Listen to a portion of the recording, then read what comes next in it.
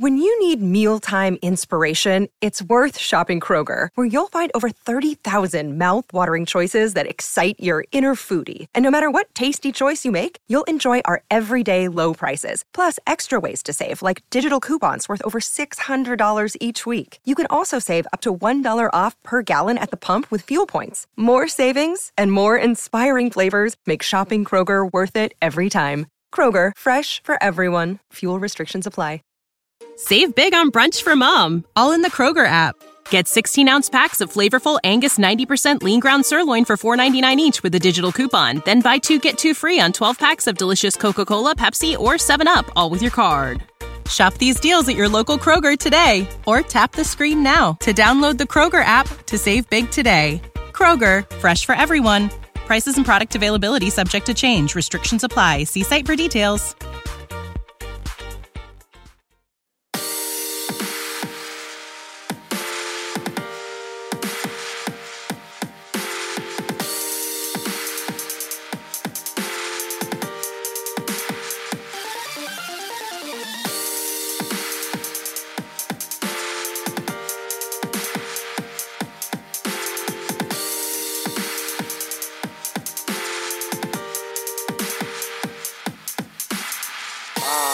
Welcome into the NFL Mocks Podcast. I am your humble host, Brooks Austin. As always, we're coming to you live from the always beautiful Atlanta, Georgia.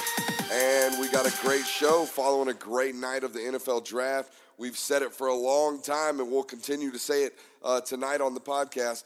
Been a ton of value here in rounds 2 through 3 on day 2 of the NFL Draft. We'll be joined by Sayre Bedinger, chief editor of NFLMocks.com. That's right, my boss. Going to join us again here on the NFL Mocks podcast.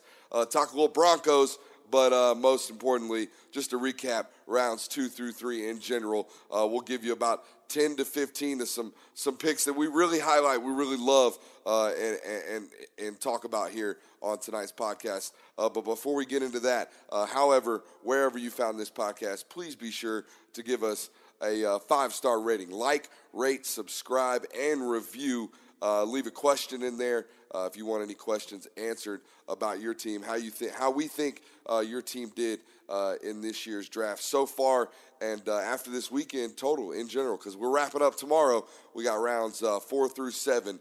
It's going to be a long day, but we're excited to cover it here on the NFL Mocks podcast and NFL Mocks in general. Check us out on Twitter at NFL Mocks, and you can check me out at Brooks_Austin FS. We appreciate you guys for listening.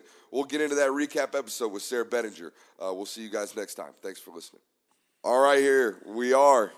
Day 2 is done. It's almost midnight here on the East Coast.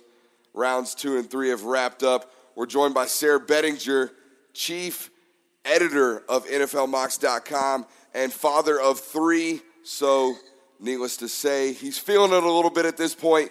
So, let's start off the top. Let's give the guy some juice. Let's pump him up early. Let's talk some Broncos, Sayre? Yeah, I love it. This is my prime time of night, man. This is like, we're just getting started with the night. Oh, yeah, just getting into a groove at this point. Kids probably just laid down, finally went to bed, not waking up anymore at this point. Yeah, that's right. Hopefully. That's the hope. Yeah, I'm probably a little ways away from the parenthood, I would hope, at this point. But nonetheless, man, either way, this is going to get you rolling at least at this point. So on the end of day 2, here we are. We sit with Noah Fant in the first round. Then you pair up Dalton Risner and Drew Lock in back-to-back picks there at 41 and 42. And then Draymond Jones in the third round. Sayre, did John Elway finally make you proud as a general manager here in the draft? I tell you what, man, the last 2 years have been really good for Elway. 2017 was just a bomb all around. I mean, I don't know if you remember the name Carlos Henderson, but Carlos Henderson was one of our top picks that year, and he's not even in the league right now. So it was bad. And then last year, obviously, we got lucky with Bradley Chubb falling, and then just a bunch of different picks throughout. And Elway really re-strategized the way that he does things. They've gone from kind of taking risks on guys who are maybe, high level athletes and a little bit of a project to guys who have proven, they can contribute over the course of time. Like, these guys are experienced at big-time college programs. If you look back at last year's crop that they got, and then this year coming in, I mean, wow, this is awesome. Noah Fant, you talk about that. I mean, I told you on one of the previous shows or one of the previous times that we talked, I'm a big Iowa Hawkeyes guy. So getting Noah Fant is like, I mean, we got Josie Jewell last year. Think about that times 100 right now. It's because Noah Fant, I mean, he's like my spirit animal, man. I love tight ends and receivers. I love guys who can just blaze past people on the field. The type of guy, that you would want to play with in Madden. The guy that you're like, I'm just going to get the ball to Noah Fant every single play, and he's just going to blow by everybody. I love that pick for the Broncos. Absolutely love it. And then coming out today, man, wow, Dalton Risner, our boy. I know you got a chance to talk to him, dude. Seriously, and I mean this truly. I'm not just saying this to pump up the Mox Pod. That's one of the best interviews I've heard. And Risner's a good interview no matter where he's talking. So he is, no doubt. He's a good morals guy, right? And always going to be a good locker room guy. And he's going to work his butt off. And it speaks true, man. Sometimes when you talk to those guys, they're real scripted. They give the political answers. But I really, when you talk to Dalton, and I think that's why that interview was so good. I think that played true.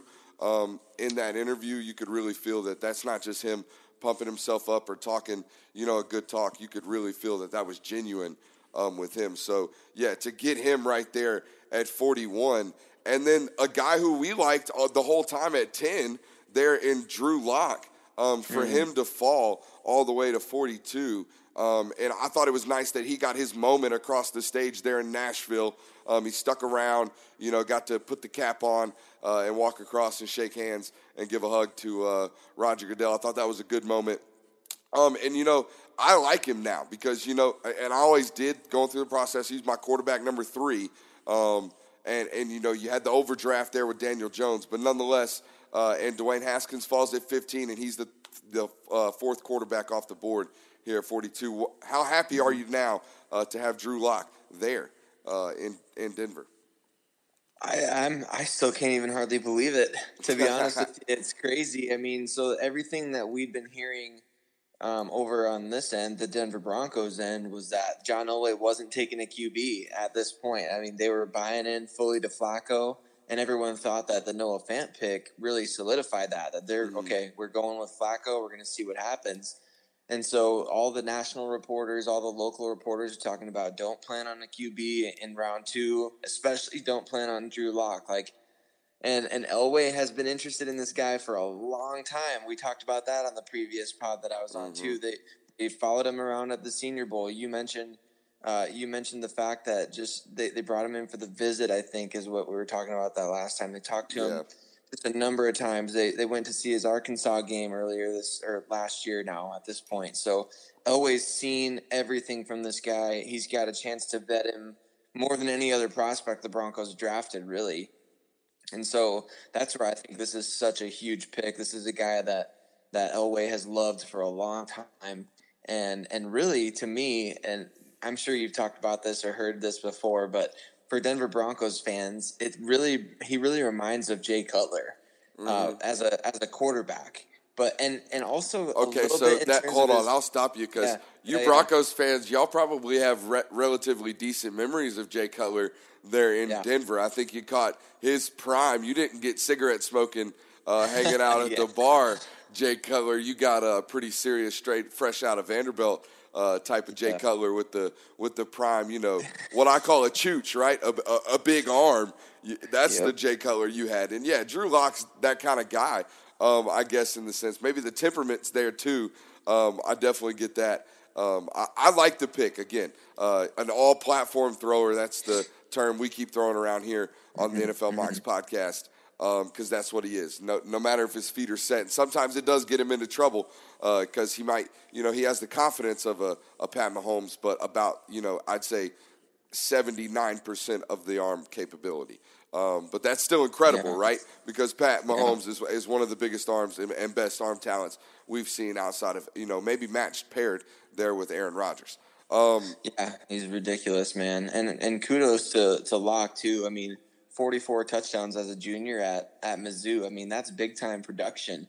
And we saw Mahomes have similar kind of production against Big 12 defenses, a little bit different than what Locke has been going up against. Not saying, that Locke is better than Mahomes as a prospect by any means, but the Broncos know they got to go toe to toe with Mahomes for the foreseeable future.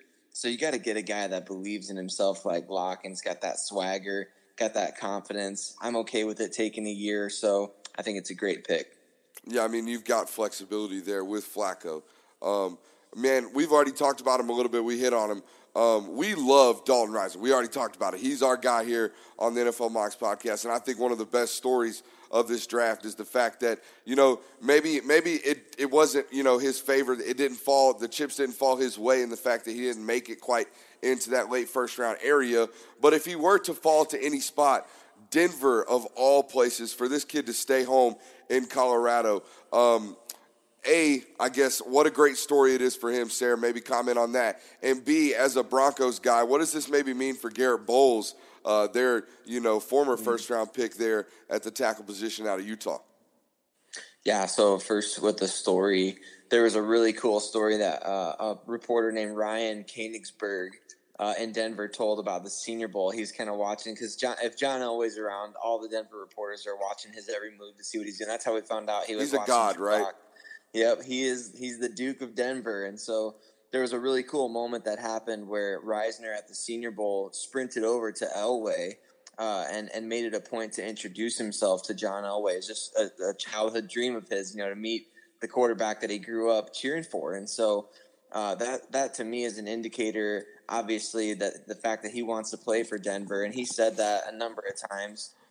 Because he's from Colorado, like you mentioned. And so it's just really cool. I mean, there's nobody said that has to happen. For a guy who's from Colorado, he has to play for the Broncos. But last year they got Philip Lindsay, who went to high school close to where the Broncos play. And now he's a Pro Bowler in Denver. And now you got Wiggins, Colorado native, Dalton Risner coming to open up the holes for him. And it's awesome. And I think that with Bowles, so here's the fit is what John Elway said for Risner. They're going to play him at guard. And I remember him talking to you on the podcast about his versatility and the fact specifically that he feels like he can be a great fit in his own scheme. He's ready to do anything. So he's on it, man. He's going to play right guard next to big money free agent Jawan James, and I think that's great. I texted him after the first round. I was kind of mad. I'm not even a Falcons fan. I was kind of mad to watch them take McGarry over him there at 31 when they traded back in the first round. Talk about a scheme misfit. I don't quite understand that. That's an outside zone scheme offense. Caleb McGarry's not that at all. But anyways, Josh Rosen finally gets traded here on day 2 with a late second-round pick there at the 62nd overall pick. The Cardinals end up taking Andy Isabella right there with that pick. Sarah, what were your thoughts on Rosen, first of all, coming out of the draft last season? And, what do you think now, basically, after just a year? Yeah, he was my QB number 3. I had Sam Darnold 1, Baker Mayfield 2, but it was really like a 1A, 1B, and then borderline 1C with Rosen. Like, I liked all those guys for different reasons, but Rosen to me was kind of the best mechanically sound quarterback in the class. And so I liked the pick for the Cardinals. I thought they got good value. I didn't like Josh Allen for sure.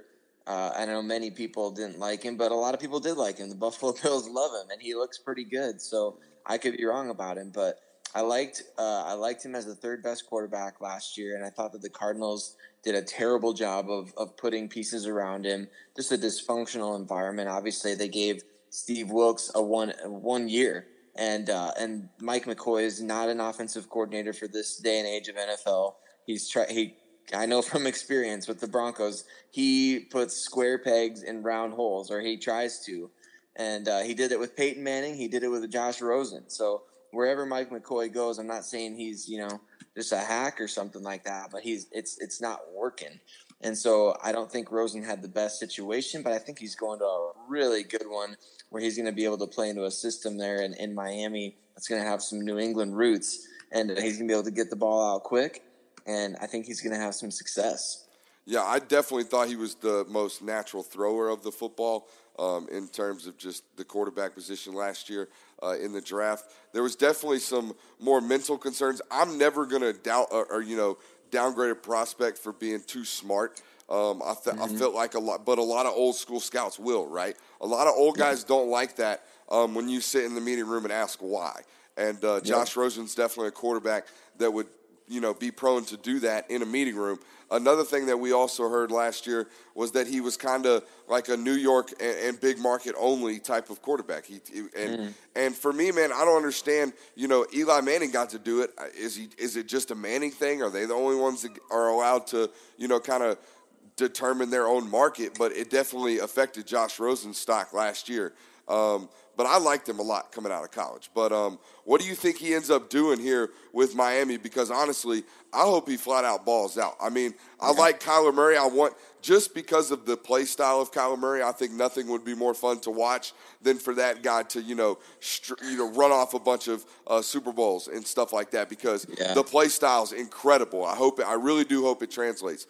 But on the other end, because this guy's just been run through the mud, I really, really hope Josh Rosen shoves it to a bunch of people coming up. I really do. What do you think he does in Miami? Yeah, I think he's going to do well. I think that's a scheme and a system that fits. I mean, we were talking about last year, maybe the Patriots would be a team that could look to trade up for Josh Rosen. And so him going to a similar style of offense, I think is going to really suit him well. So I think he's going to have success, and I love the move for the Dolphins because they're getting Rosen for pennies on the dollar. Like the Arizona Cardinals paid him his $14.4 million salary bonus. Like that's done. That's in the past, and his base salary doesn't exceed $750K over the next 3 years. So that's a bargain for the Dolphins, and they get that 5th round option if they want it here 4 years from now. So to me, you can build around Rosen for a year or two, still draft a guy next year. I mean, they got a 2020 second round pick today, and all their maneuvering down. They've got an extra 4th round pick in next year's draft. So they've got the ammunition to move, and I think that they're going to be just bad enough where they may not even have to move up to get the quarterback that they would want next year. So try Rosen out this year. If he works, then you get the best non-quarterback in next year's draft, or you trade that pick for a bounty. I don't understand why teams weren't lined up to get Josh Rosen, because quarterbacks are currency in the NFL, and he's talented. I mean, he's a top 10 pick in a recent draft, and he didn't do anything wrong last year other than show that he's a rookie who struggles, just like all rookies do. So I am a big fan of this move for the Dolphins. I think Rosen's going to show progression in year 2, and I think he's going to do well. Man, I saw a quarterback that was just in the worst of the worst of worst situations possible last year in Arizona. By the 10th week, I think it was, in the NFL season, Brian Leftwich was his offensive coordinator. I'm not here to throw shots at Brian Leftwich, but that's not the greatest type of situation for a rookie quarterback. Defensive-minded head coach there. We know the track records with rookie quarterbacks at this point. In terms of, defensive head coaches, it's not a great run there. Maybe a potential reason why Steve Keim fired their head coach there and hired Cliff Kingsbury. But, now they got their guy reportedly in Arizona. And again, we all hope, at least I do, and Sarah, I think you feel the same way. I hope it plays out for Kyler Murray and Josh Rosen both. I think they're both in 2 situations and 2 markets there in Arizona and Miami that both need a real resurgence. Arizona, most recently, like in 2010, were good. They're in the Kurt Warner days, but, Miami hasn't been good, obviously, since Dan Marino. So both those markets need it bad. But a guy who fell in this draft, obviously, is DK Metcalf. Sarah, he falls all the way to Seattle at 64. Obviously, for Seattle, it's great, great news there. It's great value at 64. But maybe what's going on here with the fall, Sarah? Because I've got, kind of my own things I've heard, obviously, through Twitter and other things we've heard from the media. What's your take on the thing? Yeah, the rumor floating around is PED usage, and obviously if DK Metcalf you notice I was trying to make you say it. I'm not out here trying to throw it around. I mean, but it is. I put it on Twitter the picture, man. We saw the picture from the start. Like it looks suspect. Yeah. We've heard the stats. Yeah. He didn't stop it. He didn't tell anybody. Hush hush is the word. He was out putting it out too. I mean, if you're not going to be clean, it's not good. But go ahead. I'm sorry. No, I'm with you completely. And so I don't know. I just think not that he's too big or anything. It's just like, it does raise some.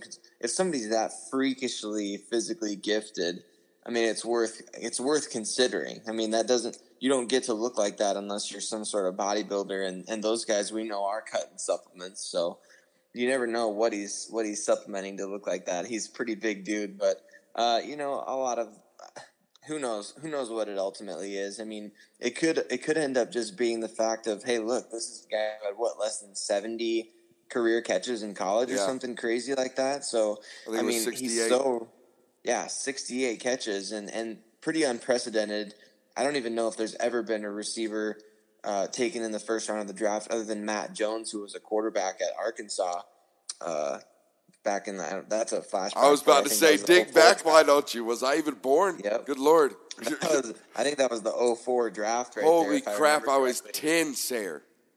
Yeah, dude, I was memorizing the back of their rookie cards back in those days. So, yeah, man, Matt Jones, he didn't play wide receiver, so he may have been the only other guy that I could think of. But DK, I mean, I kind of saw him as a late first, early second all along just based on athleticism purely.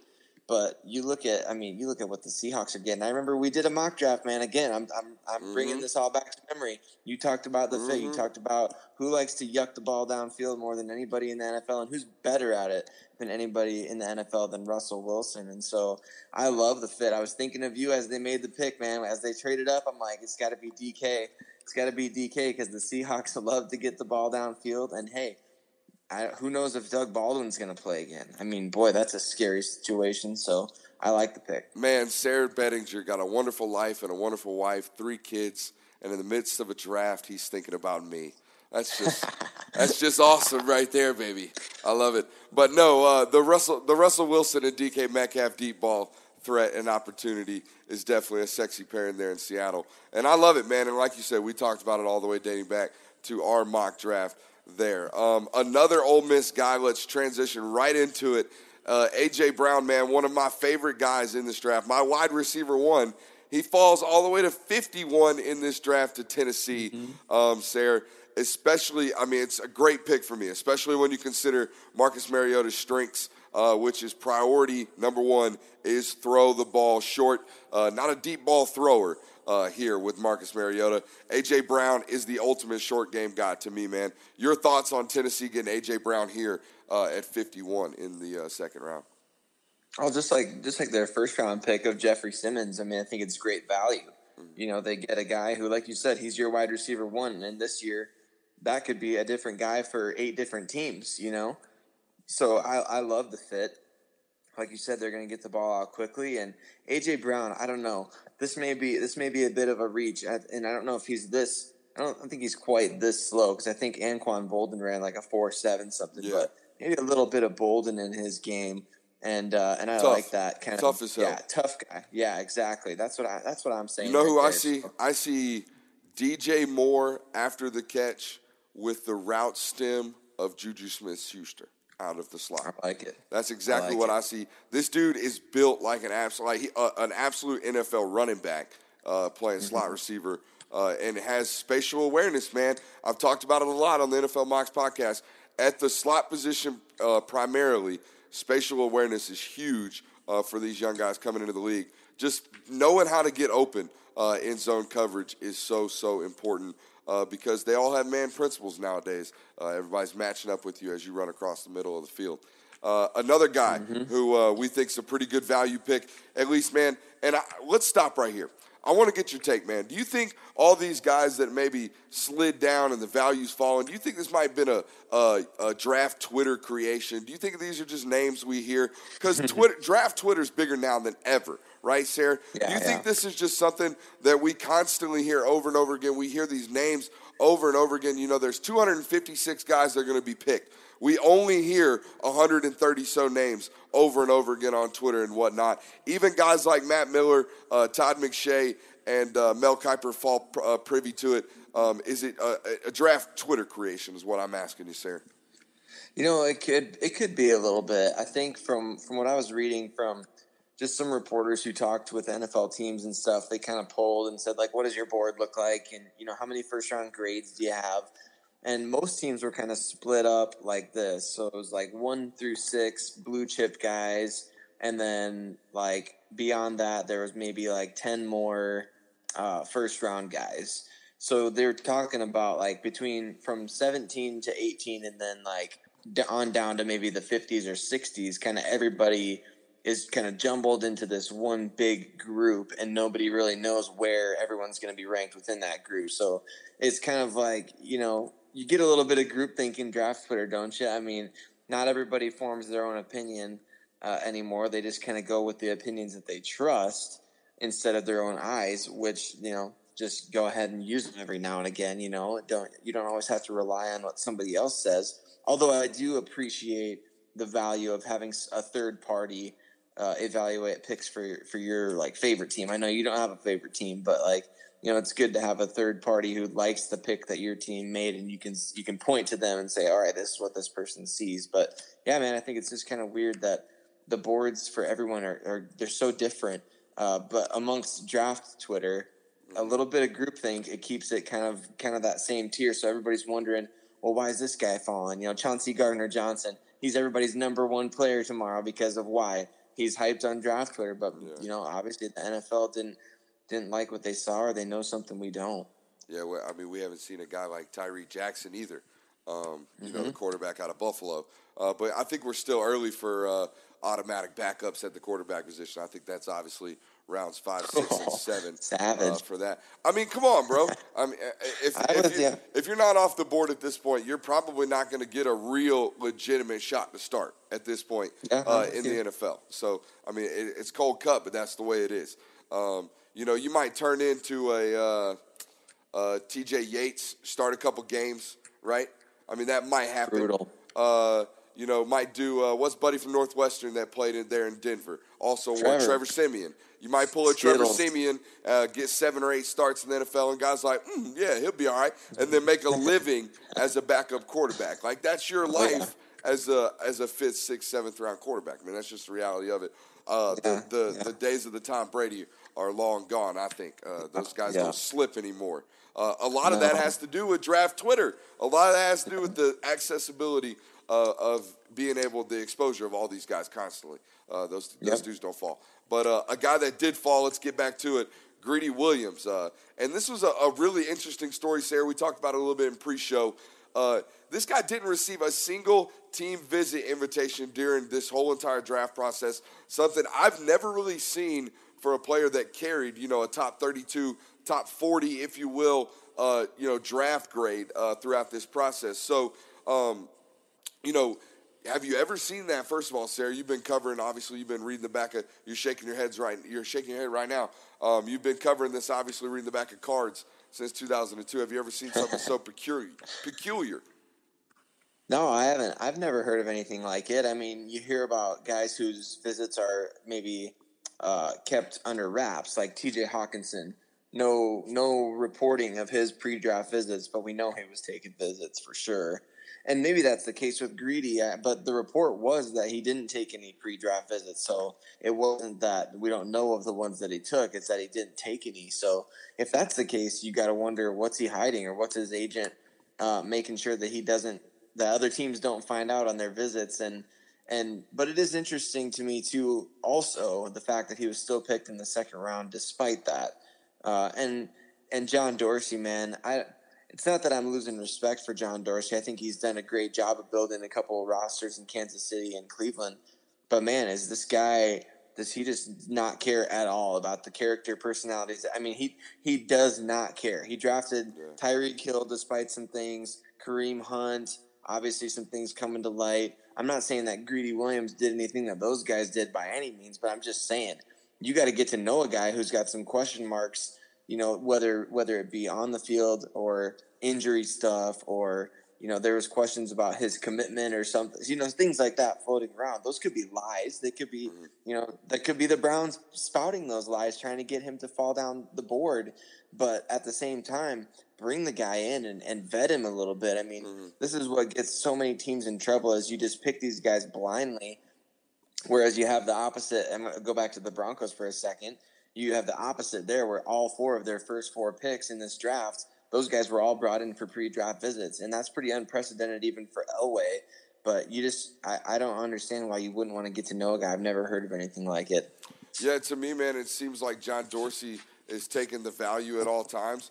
And the sad thing about it, Sarah, as long as the guy stays clean once he gets to the league and he becomes a productive player, John Dorsey ends up looking like a genius. I mean, let's be honest, until the Kareem Hunt video surfaced and until the Tyreek Hill thing surfaced, John Dorsey looked like a genius there in Kansas City. Now, the obvious immediate backlash right there is that those things came to light, right? But around the league, we see this constantly. But I guess John Dorsey is just the most brash about it, right? He's going to be right there in your face with it, seemingly not caring. I guess that's the point. But I'm right there with you. But again, I think that the reality of the fact is that the sad part, Sarah, is that I don't really think people care. Like, they're in Cleveland, all that entire fan base right now is just thinking, oh, we've got a great steal right here in the second round here at pick 51, I think it was. I think that's kind of more of the morality or the reality of the situation there in Cleveland. And again, the day something bad happens, the day he ruins the locker room, right? If it is a locker room issue, the day he ruins the locker room, then it'll come to light. And what I was about to tell you in pre-show, it may be a character issue here with Greedy Williams, and I'll go ahead and tell you, I played a long time. I played a lot of football, and I played with a lot of cornerbacks, a lot of defensive backs, right? And to me, man, if you weren't very willing to tackle, I didn't necessarily you weren't necessarily the greatest guy. Is basically what I'm telling you. It's a strange correlation, but it's the basic reality of the fact that if you're not going to lay it on the line when everyone else is laying on the line, you're obviously not a very good dude in the heat of the battle. You're probably not going to be a very good dude when everything's just cool. And I'm not stipulating that's not just a regular stereotype, but it's something I observed throughout my career. Playing football. So another guy here, and it's just a classic pick, man. Chase Winovich, 13th pick in the third round to the New England Patriots. It just sounds about right, doesn't it, Sarah? It really does. I saw somebody tweet out that their top comp for Chase Winovich was Rob Ninkovich. So I don't know if that was just because their last names kind of rhyme or whatever, but yeah, a lot of itches. The Patriots love the itches, so the itches and the Kowskis. The skis and the itches. Yeah, yep. So I think it's the quintessential Patriots pick. I mean, obviously, Belichick maximizes guys just like that every single year. It doesn't matter where they come from. It doesn't matter what round he gets them in. He always maximizes guys who are kind of those tweeners who can play inside, outside, standing up. And I'm sure Chase Winovich will do all that with New England as they roll to the AFC Championship game again this year. And he has a big sack on, somebody in the playoffs and yada, yada, yada. And remember when Chase Winovich was the 15th pick of the third round? I can already see it now, and it's already making me sick. And it just happens every single year, man. Every single year. But you can't hate the player. You gotta hate the game. I feel like every fan in the AFC is just like, can the Patriots just go away? I'm tired of it. Every time I think that they make bad draft pick or that they reach on some guy. I remember when they picked Duron Harmon, I was like, who the heck is Duron Harmon? And now, he's a key piece of, or just guys like that. It doesn't even have to be him. It's just crazy, man. I'm a firm believer that Bill Belichick could probably go, I'll give him 9 and 7 perennially with just undrafted free agents. Give him the first pick of the litter in the undrafted free agent pool, and I guarantee he can go 9 and 7. I just think he's that. I think he's a better evaluator of those types of guys than he really is at the top end. But to me, man, it was a classic, like one side of Belichick drafting and then the other side of Belichick drafting, right? You get a guy like Chase Winovich who totally out of nowhere falls to you there in the third round, and then a shocker pick. You never know what Belichick's going to do out of nowhere. We draft our second running back for the second year in a row in Damian Harris, the starter out of Alabama, a guy who's had 1 million touches there at Alabama, unlike Josh Jacobs, right? I mean, Josh Jacobs barely even started a handful of football games this year. So I think that was my takeaway. You get both sides of the Belichickian draft, and what were your thoughts there? Well, you live down there in SEC country, so you know how much how enviable it would have been 2 years ago if a team had Sony Michel and Damian Harris on the same roster.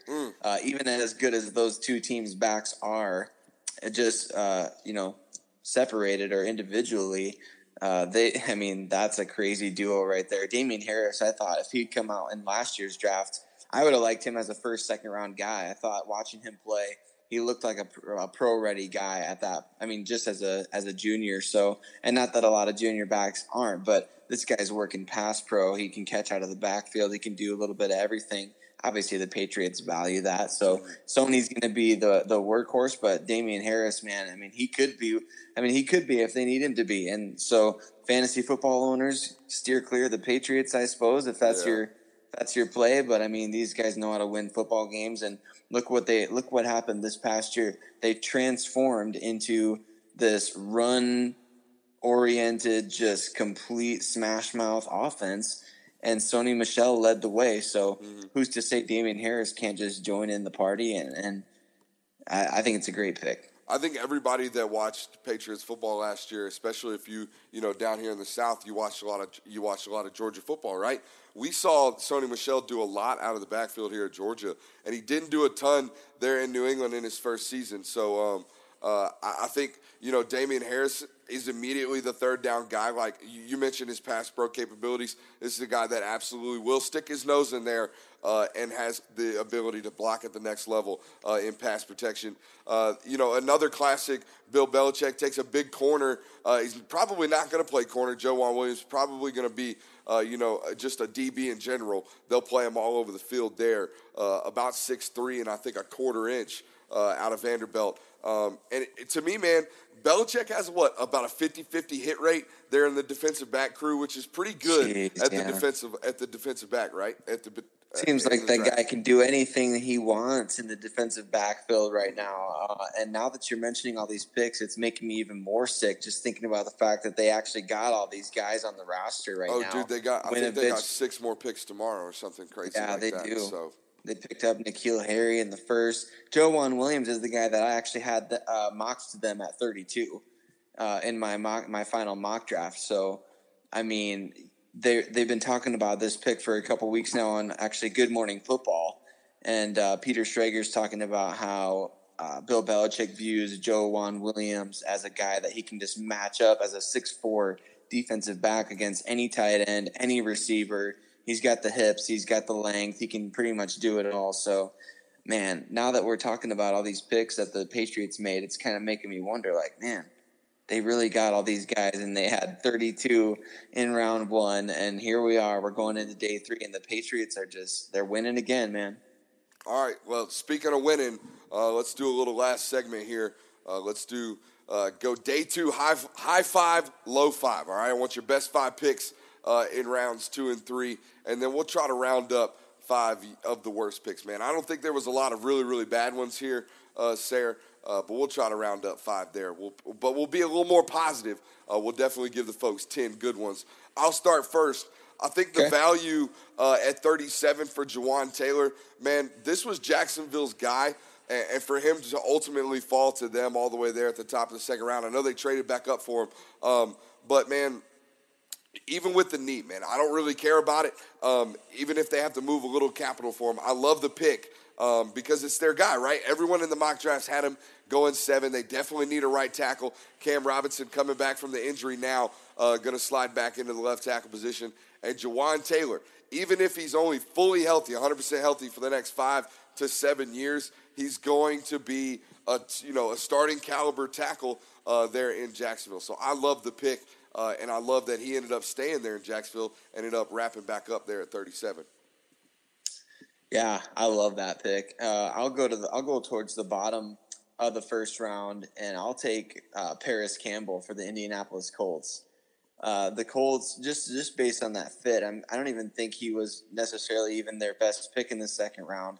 But I've seen him compared a little bit to Percy Harvin, and if the Colts can get a guy like Percy Harvin in their offense to go with T.Y. Hilton, I'm not a huge Devin Funchess fan, but with Andrew Luck throwing passes, he made Eric Ebron a Pro Bowler. So I mean, let's be real about it. Let's see what Devin Funchess can do, and then Paris Campbell running all over that formation at 4.35 or whatever he was. That's insane. So getting him at the 27th pick in round 2, really good value. I'm not saying Paris Campbell runs the routes of Stephon Diggs, but after the catch, they look like twins. When I watched Paris Campbell this past season and the last couple seasons at Ohio State, after the catch and when the ball was in his hands, I felt like he looked exactly like Stephon Diggs. But again, Stephon Diggs is a top 3 route runner in my mind, pure route runner in the NFL. So he's not quite on that level yet, but we'll see. My second favorite pick in these rounds 2 through 3, Sarah, has got to be Lonnie Johnson, the cornerback out of Kentucky, going to Houston there at 55. I think it's an absolute great pick, man, because Lonnie Johnson is tough as hell, man. The leader, let's call him the second leader. Him and Josh Allen there on that Kentucky defense. Lonnie Johnson, a DB that's going to come down in the line of scrimmage and put his face mask up against yours. I love Lonnie Johnson. He fits that scheme there in Houston. They asked J.J. Watt to do a lot of stuff and let him do a lot of stuff there. Let him, dart inside a lot on run plays, take a lot of chances to, because he's a great player. He's there to make tackles for losses and get sacks. But that puts a lot of stress and strain on your corners. They better be able to tackle. Lonnie Johnson is definitely one of those guys. So I love the pick there at 55. I think it's great value. Yeah, I'll go for my second. I'll go with J.J. Arcega-Whiteside for the Philadelphia Eagles. Let's play some hoops. Let's play some hoops for real. They get Golden Tate at the trade deadline last year. They don't retain him in free agency, and he ends up going to a division rival. I don't know that J.J. Arcega-Whiteside is a true slot player. He's more of the jump ball. Like you said, I mean, he's going to go up and get that rebound for you. But, man, what a weapon for the Eagles to get him at the bottom of round 2. I think even with the concerns about his speed on the field when he's actual game speed instead of 40-yard dash speed, which I know was fine at the pro day, speed at the pro day, it's all good, But at there's a reason he didn't run it at the combine. Yeah. So I think that you get a good jump ball guy, red zone threat. I really like him with Alshon. He kind of reminds me of Alshon Jeffrey. That's what I'm saying. I think it kind of clogs it up. That's a lot of what I see here in the Philadelphia Eagles draft. And I hate to be that guy, but, where are you going to play? Is Jordan Peters just going to step down this year? Jason Peters just going to step down this year at left tackle? Where are you going to play Andre Dillard? Because you damn sure can't play him at guard. I hate to be that guy, but, what's going to happen there at that position? And he's not playing right tackle. Lane Johnson's best right tackle in the game. I don't really understand. I hate to be that guy. I love Andre Dillard. I love the pick, and I know he's the future at the position. And it's kind of the same thing here at the wide receiver position. Early in this second round here with J.J. Arcega-Whiteside. He looks a lot like Alshon Jeffrey. I think you're kind of clogging the outside seams there. Two guys that, make their money going vertically. But, we'll see it play out. But, you like the pick. And I like J.J. Arcega-Whiteside, but maybe paired with Alshon Jeffrey, not so much. But, again, good value there at that pick. So, my number 3 guy on my board, my third favorite pick, I know we hit on it, and we don't necessarily like it in terms of John Dorsey's character and history. But, again, Greedy Williams, it is still worth repeating. It's good value there at 46 because he is a top 32 talent. A 4.34, 4.32, 40 runner there at the combine.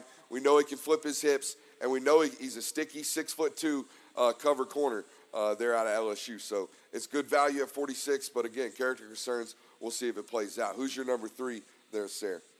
Oh, we're just in round 2, right? Are we going all of day? Oh, no, all day 2. All 2 and All 3. day. Good. Yeah, I got some. All You day. know, I went in order. I went chalk. But I got some guys sprinkled in here. I got 74 coming up. Don't worry about that. All right.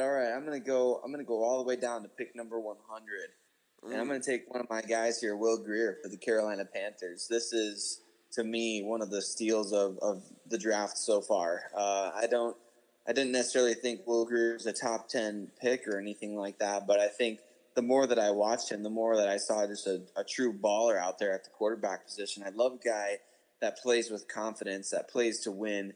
And I look no further than his game against Kyler Murray last year when he went toe-to-toe for 4 quarters with the best offense and the best player in college football. And Greer's just that kind of competitor. I love what he brings to the table. I know he made some questionable decisions because his arm doesn't necessarily match his heart all the time. But I love that he's got that heart, that desire to win games. And we may see him play this year. Cam Newton, I don't know what's going on there with the shoulder and whatnot. I don't know if he's going to go to Europe and get the old Andrew Luck treatment, but the blood doping, man. Don't cover it up. Don't sweep it under the rug. Say what it is. It is what it is. You want to talk about PEDs, they man. go pull out. Here's listeners. Here's how it works. They go pull out about 4. What do you got? 8 liters of blood in your body, Sarah. They pull out about 4 liters of blood from your body, spin it in a machine, make a real thread, get the platelets going all over the place, and then they stuff the blood back into your body, and it makes everything heal twice as fast. Kobe used to do it. Peyton Manning used to do it. You think Peyton Manning's neck just magically healed because he got a good doctor? No. Tiger Woods used to do it. All these guys do it, and now everyone does it, like he said, and it's typically done over in Europe, as he's saying. But I agree. Good picks there. I'll go to my number 4 guy, Devin Singletary. This guy rejuvenates an old running backs room there in Buffalo. And here he is, my RB number 1. I'm hitting you with my guys. Devin Singletary was my RB1, and he goes here at 74. This is a guy, I've said it here on the NFL Mocks podcast a ton. The first guy, good luck. You're going to miss him. I guarantee it. At least that was his history there at FAU, playing under Lane Kiffin. Did have a lot of help there. Not a lot of professional offensive linemen playing at Florida Atlantic. But nonetheless, I love Devin Singletary, especially the value here at 74. Buffalo gets a good guy. And his comp, man, he does look a lot like Shady McCoy. Shady McCoy in his prime is going to make a lot of guys miss. But we've obviously seen since he's been there in Buffalo, had the real good probably first 12 games there since they signed him. But after that, it's been injury-ridden. So that's my guy at 4. That's a good pick. That's a good pick right there. I'm going to go with Ja'Kai Polite for the Jets. Great tape, bad workout. And you get him at round 3, pick 4, pick number 68 overall after getting Quinnen Williams last night.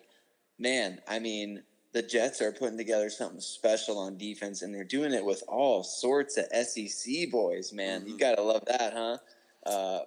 I mean, just great stuff. Jamal Adams on the back end. They got the safety from Florida, who now I'm thinking of this year's players, so I can't even think. Is it May? Marcus May? Is that who they've got back? I don't remember. Sounds right. So Quinnen Williams and then Ja'Kai Polite. Now, I love what they're putting together. Man, one thing that fascinated me about Ja'Kai Polite is when you turn on the film, the last thing you would think is that guy runs a 4.84. He's quick twitch is all get out. He's bendy as all get out. Like the tape screams athlete, and then you see tape of him running down, SEC running backs all the way down the sideline, 40, 45 yards down the field, which, again, we talked about it. When you play football, those guys that are given that kind of effort, they're typically your high-character guys. So for him to not interview well, none of the tape matches what we heard. It's been fascinating to me. Again, I think that's some good value there. My number 5, the last guy I'll give you here in my high 5 is Nasir Adderley. Coming off the board at 60 is insane to me for the LA Chargers. He and Jalen Ramsey are going to give your Broncos nightmares for about a decade to come there, Sarah. I apologize. Yeah, they're going to give Derwin James is already giving us nightmares. So, let's add Adderley to the I said Jalen Ramsey, didn't I? It's been long week. Dude, I'm gonna be honest with you. I didn't even notice. I thought you said Derwin James. I just paired it together in my mind. I didn't even notice you said Jalen Ramsey. Must be that FSU thing. There you go. I like it. Imagine having them on the same team and not doing anything in bowl season. Hey, man, chill out. Jimbo Fisher got $7.5 million a year. For you're 8. Right. Oh, I love it. I love it. Well, I'm going to go with the guy who's going to be trying to throw passes in between those two guys. You know, I got to go with a Broncos pick right here. I would pick Reisner. We talked about him quite a bit. I'm taking Drew Lock because I'm looking at this pick. It's the 10th pick of the draft, but it's on night number 2. And I don't think anybody would have batted an eye if the Broncos had picked Drew Lock at pick number 10 last night. And to get him at pick number 10 on night 2, on day 2 of the draft, incredible value to me. They traded up to get him. They traded a 4th and a 6th to move up 10 spots to get him. And when you look at what teams are paying to draft quarterbacks lately in terms of trade-up value, it's insane. And the Broncos to get Drew Lock for a 4 and a 6, that to me, I love it. So I'm all for this pick. And Lock, I like his skill set, man. I know he struggled at times with certain things, but he's got the mental makeup. He's got the arm. He's got the athleticism. He's got the moxie. I think he's got what it takes to be a franchise QB if given time. All right, that wraps up our high five. Let's get some maybe some teams and some picks that were maybe some overreaches here in rounds 2 through 3. Try to be not so negative here on the NFL Mocks podcast, but we'll try to round up 5 here because we're going a little longer than we thought here, Sarah. We're catching a little second wind here. I'll start first. And to me, man, the worst pick in these rounds 2 through 3 came very, very early tonight, and it's Greg Little at 37, man. There was a lot better availability and value there at the right tackle position, I feel. I'm not really high on Greg Little there at 37. What are your thoughts on the prospect out of Ole Miss? Yeah, the run on tackle started, and I saw the Panthers coming up, and I'm like, oh, well, there goes my hopes of Dalton Risner or something like, at least Dalton Risner there, or if not Cody Ford. And then to see them take Greg Little after going Brian Burns round 1, I was kind of thinking to myself, man, they kind of got this a little bit backwards. I don't know. I didn't like the pick either. I'm with you on that. Yeah, most people thought the run on tackles was definitely going in the first round. And then we see, guys like Greg Little, Cody Ford, and Dalton Risner go there, about 37 through 43 was the run on those guys. So good value there. We thought those guys could maybe potentially, not Greg Little, but definitely the other two maybe sneak into the first round there. So who's maybe a guy you thought was overdrafted or maybe a team reached on? Man, I'm looking at the ugliest pick of the draft so far right now. Drew Sample to the Bengals. Yeah. The 20th pick, man, in the second round. That's bad. I like Sample fine. But for him to be the 20th pick in the second round, I just don't like it at all. He's a good blocking tight end, but you don't take third string tight ends in the second round. You take a guy like Drew Sample on day 3 in round 6 or something like that. So that's just my opinion, but I didn't like the pick at all. I'm not a huge fan of Kahil Warring out of San Diego State. I thought, Dawson Knox, who went about 15 picks after him, is definitely a better football player. Foster Moreau's still on the board here, I believe. So I'm not a fan of that pick. I thought that was a bit of a reach. Definitely a natural athlete, a very fluid athlete, played all 4 sports there in high school, I believe, out west. But, at his time at San Diego State, that's a very run-heavy offense. They don't throw the football a lot. And to me, it showed, it proved true in his tape. Not a very, very natural hands catcher there. So I thought that was a bit of an overdraft. We'll shoot it over to you, Sarah. What do you think? Yeah, I'm going with Marquise Blair for the Seattle Seahawks in round 2, pick number 15 there. I had Taylor Rapp and Nasir Adderley both higher on the board, and Juan Thornhill for that matter. So seeing those guys get passed up on for Marquise Blair, this guy better be pretty good. I didn't hear a lot about him in the pre-draft process, so kind of a surprise pick for me there. All right. I mean, that's all I got. I think there was some really good value, like we always talked about leading up to this draft from rounds 2 through 4. I think there's still even some good names left on the board for tomorrow. Maybe throw out some names. Who are some guys you're looking forward to seeing maybe come off the board tomorrow? I'm looking at Hakeem Butler, man, out of Iowa State. I don't understand how he's on the board. That doesn't make any sense to me. One of the best catch radius of any wide receiver in this draft. Made probably the most ridiculous draft of the entire pre-draft process this year, or of the bowl season anyway. Mm-hmm. And just a phenomenal athlete at the position. I don't understand how he's on board. I think two guys for me, it's Chauncey Gardner-Johnson. Or actually three guys. Let's go. I believe Mack Wilson's still on the board and available, the linebacker out of Alabama. To me, I think the ball skills from that guy just lead to lead me to believe that he's going to be a productive pro. And then the third guy's got to stay true to the guest here on the NFL Mocks podcast. It's got to be Blake Cashman, right? I think he's a day three guy. We've said it from the start, and a guy who I think is going to be all over the field, especially on special teams. He made his money there, literally made his money, got a scholarship playing special teams at Minnesota, and he's probably going to end up doing it in the league. So Blake Cashman, a team that is going to get really, really satisfied with Blake Cashman coming off the board tomorrow. What do you think about that? I love it, man. I'd love to see Blake Cashman go to Denver. Personally, I think they've got two picks there. We can't all be Broncos. All the dudes can't be Broncos. I'm just saying, man. I'm just saying. They're looking for a coverage backer, and wouldn't surprise me. I remember listening to the pod once again. Converted defensive back out of Minnesota. So he's got some coverage skills and special teams ability. You combine those two things, he might be the ideal pick for them tomorrow, if anyone. So I love it.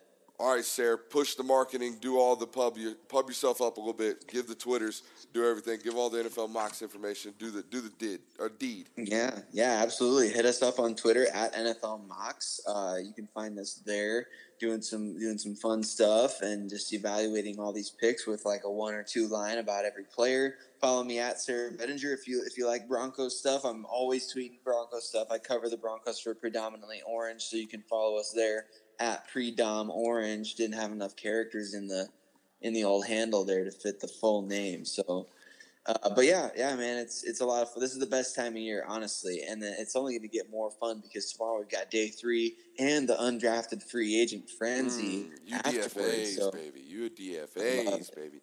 And then guess what? We get judging season. We get to sit up on our high horses and give grades and tell people that they stink and that they're bad at their jobs, even though that we have no reality or idea of what it is. But nonetheless, we're going to give our opinions. That's the best time of the season, and there's no better place to be than NFLMocks.com. And you can check me out on Twitter at Brooks_Austin FS. And as always, you guys know what to do. You can leave your review if you want us to give a grade on a pick that you have from your team. Leave it there in a review with a 5-star rating. We appreciate Sarah Bettinger for joining us here on the NFL Mocks podcast, and we appreciate you guys for listening. Thanks for joining us.